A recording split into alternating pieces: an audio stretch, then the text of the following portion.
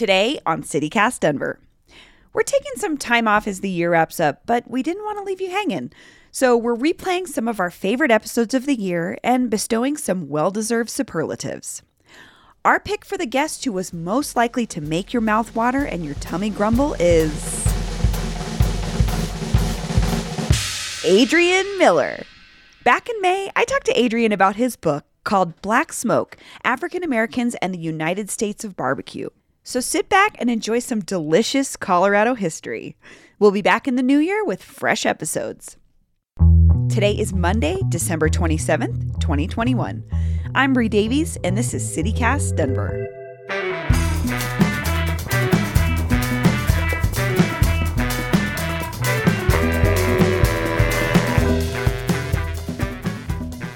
I went to a pig roast once in the mountains where they cooked the pig in this hole in the ground. I gotta say, I didn't love seeing the pig that way before I ate it, but it did taste delicious. And it turns out this has been a popular way to cook meat in this part of the country for a long time. I make references to some Native Americans calling those meat holes. That would be the English translation. When it comes to barbecue, the national debate always seems to revolve around Kansas City, Texas, the Carolinas, mustard-based sauce versus ketchup-based, how long are you smoking your brisket, etc., etc. But what's Colorado's role? How should we introduce you on the show? Oh, so what's funny is I had a contest where basically a lot of people created hype names for me. There's like Sultan of Smoke, Pharaoh of Fire, there's a whole bunch of them you can choose from. On the show today, the Sultan of Smoke, the Czar of Char, the Baron of Baby Back, the Titan of Tri-Tip. He's a 3-time James Beard Award winner, and his new book is called Black Smoke, African Americans and the United States of Barbecue. It's Adrian Miller! Well, thanks for joining me, Adrian. I appreciate it. Good to be with you. We're going to talk about your book, Black Smoke, which chronicles the role of Black barbecues, pitmasters, and restaurateurs in this larger picture of barbecue. And I wondered, what was the impetus for you to write this book?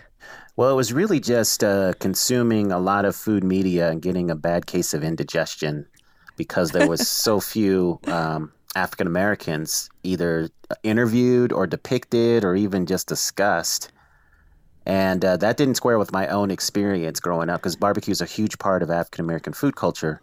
And then anyone who takes an earnest look at barbecue history understands that African Americans made significant contributions. We're not, role players here.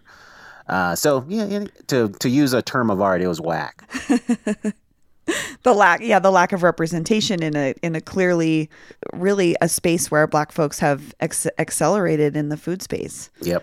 Did you find anything interesting about particularly in and around Colorado or our region in general where barbecue was happening or had any sort of different historical references? Well, what was happening in Colorado was pretty similar to what I would say is the Latino tradition of Mesoamerica. So the idea of an earth oven. So what indigenous people were doing in this part of the country were digging a vertical hole, putting a heat source at the bottom. That would be a mixture of wood and stones because you light the wood on fire and then the stones would retain the heat.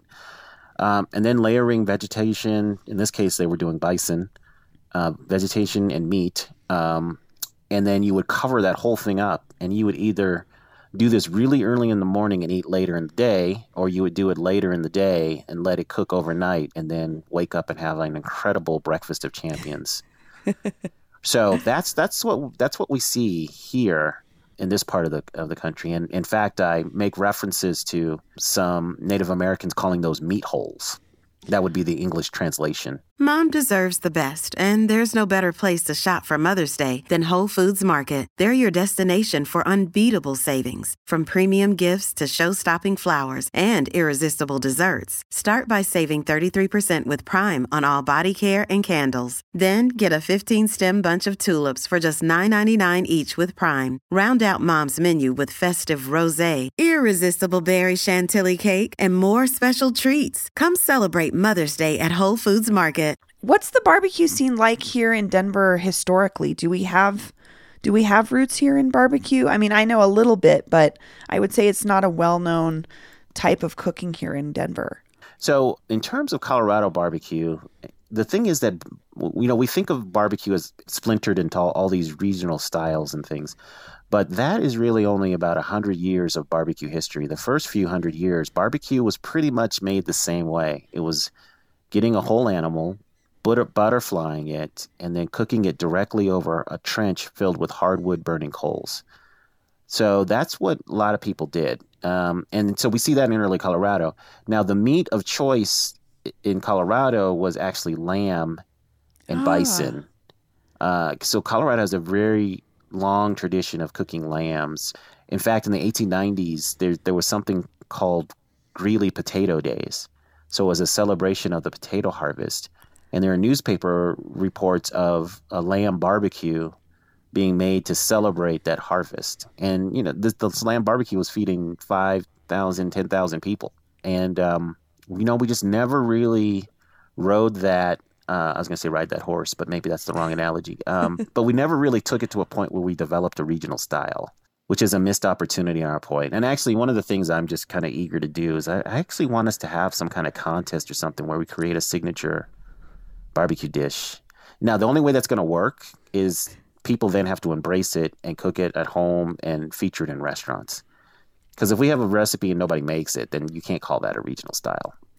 Yeah, no, definitely. And that's what I'm thinking. I'm like, I grew up here and I don't have any reference other than Daddy Bruce of any barbecue centric things happening here. Mm-hmm.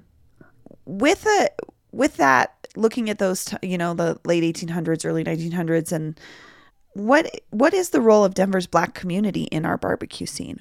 Oh, Denver's Black community is pivotal to our barbecue because you have to understand barbecue is hard work.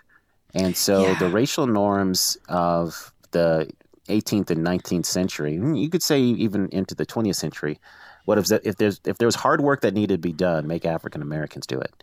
Now, if you didn't want to pay them, you would have enslaved African Americans do it. But essentially, barbecue was not, the craft kind of lens that it's viewed through now. That was not the case back then. It was menial work, which was appreciated because barbecue is delicious, but it was very labor intensive. And so when you go back and look at a lot of descriptions of barbecues, not exclusively, but for the most part, African Americans were doing the labor in terms of cooking it, all the prep work, and then serving it. Now, that changes by the time we get to the later 1800s and 1900s. You start to see more diversity in terms of barbecue cooks and other things like that. But a lot of the early reports of barbecue in Colorado reference African Americans. And some of the biggest barbecues ever done in Colorado were by African Americans. The one guy in particular I talk about is a guy named Columbus B. Hill. Yeah, can you talk a little bit about who he was? Yeah, so he's a guy that comes from West Tennessee. And so Hill comes to Denver in the late 1870s. And in short order, he's doing large barbecues. So there was a big barbecue in 1882. It was called the Denver Merchants Barbecue. And the Rocky Mountain News, the Denver Post, all these other newspapers at the time did a big write-up on these things. Columbus B. Hill was one of the cooks, and that was a barbecue for 5,000. Wow. And then on July 4th, 1890, there was a cornerstone laying ceremony for the Colorado State Capitol.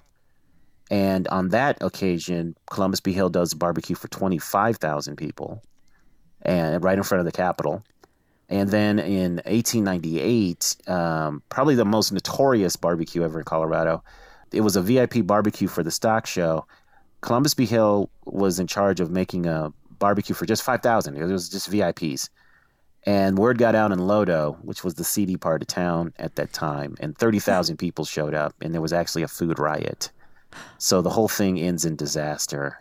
So he was pretty famous. He was pretty famous, but by the time he dies, he's just not celebrated. So I actually found his unmarked grave at Riverside Cemetery, and so pre-pandemic, I was actually starting to raise money to buy him a headstone, and I had to suspend that because of the pandemic. Because whenever I do this, I want to have an actual ceremony. Yeah, no, I feel like more people need to know our history in that respect. That's incredible. Mm-hmm. So Denver lost an important figure this month, Bruce Randolph Jr., who founded the Boulder Barbecue restaurant named after his father, Bruce Randolph Sr., who many people know here as Daddy Bruce. Can you talk about what the Randolph family's role in the community was in terms of barbecue, but also overall Daddy Bruce's humanitarian work? So I feature Daddy Bruce Sr. in my book. You know, he's one of the kind of storied barbecuers in Denver history. He starts his restaurant in 1960s and, you know, runs it until his death in 1994. But I put him in the chapter about church barbecue because I wanted to show the example of a man of faith who did a lot as a humanitarian. So if you didn't know Daddy Bruce for his barbecue, you certainly knew about his Thanksgiving meals that he would give away. And that's just the grandiose example of his generosity. If you talk to him and people who knew him, he was generous in so many other ways. But, you know, thousands of people would be fed every Thanksgiving, and he got national press for doing that. Yeah, and I think a lot of people see those, you know, might see the street or see the school and not necessarily realize that he was this incredible humanitarian through food. Do Black-owned barbecue restaurants face different challenges these days in Denver? I'm just thinking about how gentrification has changed the makeup of so many of our neighborhoods, and something that we lose often is the restaurant or the gathering place. Do you feel like that's the case for restaurants too here? Oh, definitely. I mean, we don't have any barbecue places now in Five Points. We don't have any places in kind of urban, you know, the center of Denver, downtown Denver. So most of the Black-owned joints are now in the suburbs or the outskirts of town. And so then that's a reflection of gentrification. And sadly, it's also a reflection of the havoc wreaked by the pandemic. So one of my favorite places was Boney's Smokehouse, which was downtown. Right just off the 16th Street Mall on Champa, but you know, the pandemic just really cut into their business, and they had a large space, so it was just hard to generate income, so they had to close. Maybe they'll come back. I don't know. I was going to let some time pass before I reach out to the owners. And you know, the thing about gentrification is this: a lot of times Black restaurants are in, you know, they start in a Black neighborhood, and you're the neighborhood joint. But when people leave, whether, you know, by choice or for other reasons, then that neighborhood joint becomes a destination restaurant. And unless people make a committed effort to support that restaurant, it just becomes really challenging. Well, barring the pandemic, are there any places that you could recommend for good barbecue in Denver? You know, in terms of Black-owned barbecue, the three places that come to mind, and again, these are either in Denver or just in, you know, the surrounding area. So you've got Hungry Wolf Barbecue on Havana, Southtown, and then you've got Winston Hill Barbecue in Centennial. And then in terms just generally, you know, Denver's barbecue scene has just stepped up tremendously. So a place I love is Owlbear Barbecue on 29th and Larimer. You've got Roaming Buffalo. You've got GQ Barbecue. You've got Rolling Smoke. I mean, there's a lot of good places now. Adrian, thank you so much. This has been great. Thank you for having me. Hey, producer Xander McMahon here, wishing you a happy holiday on behalf of the whole CityCast Denver team. And I'm here to remind you that we won't have any fresh episodes until the new year, but stick with us. We have more superlatives to hand out this week that we're super excited about. Also, if you're feeling generous and want to give us a present this holiday season, a 5-star review on Apple Podcasts would be sublime. All right, we'll talk to you soon.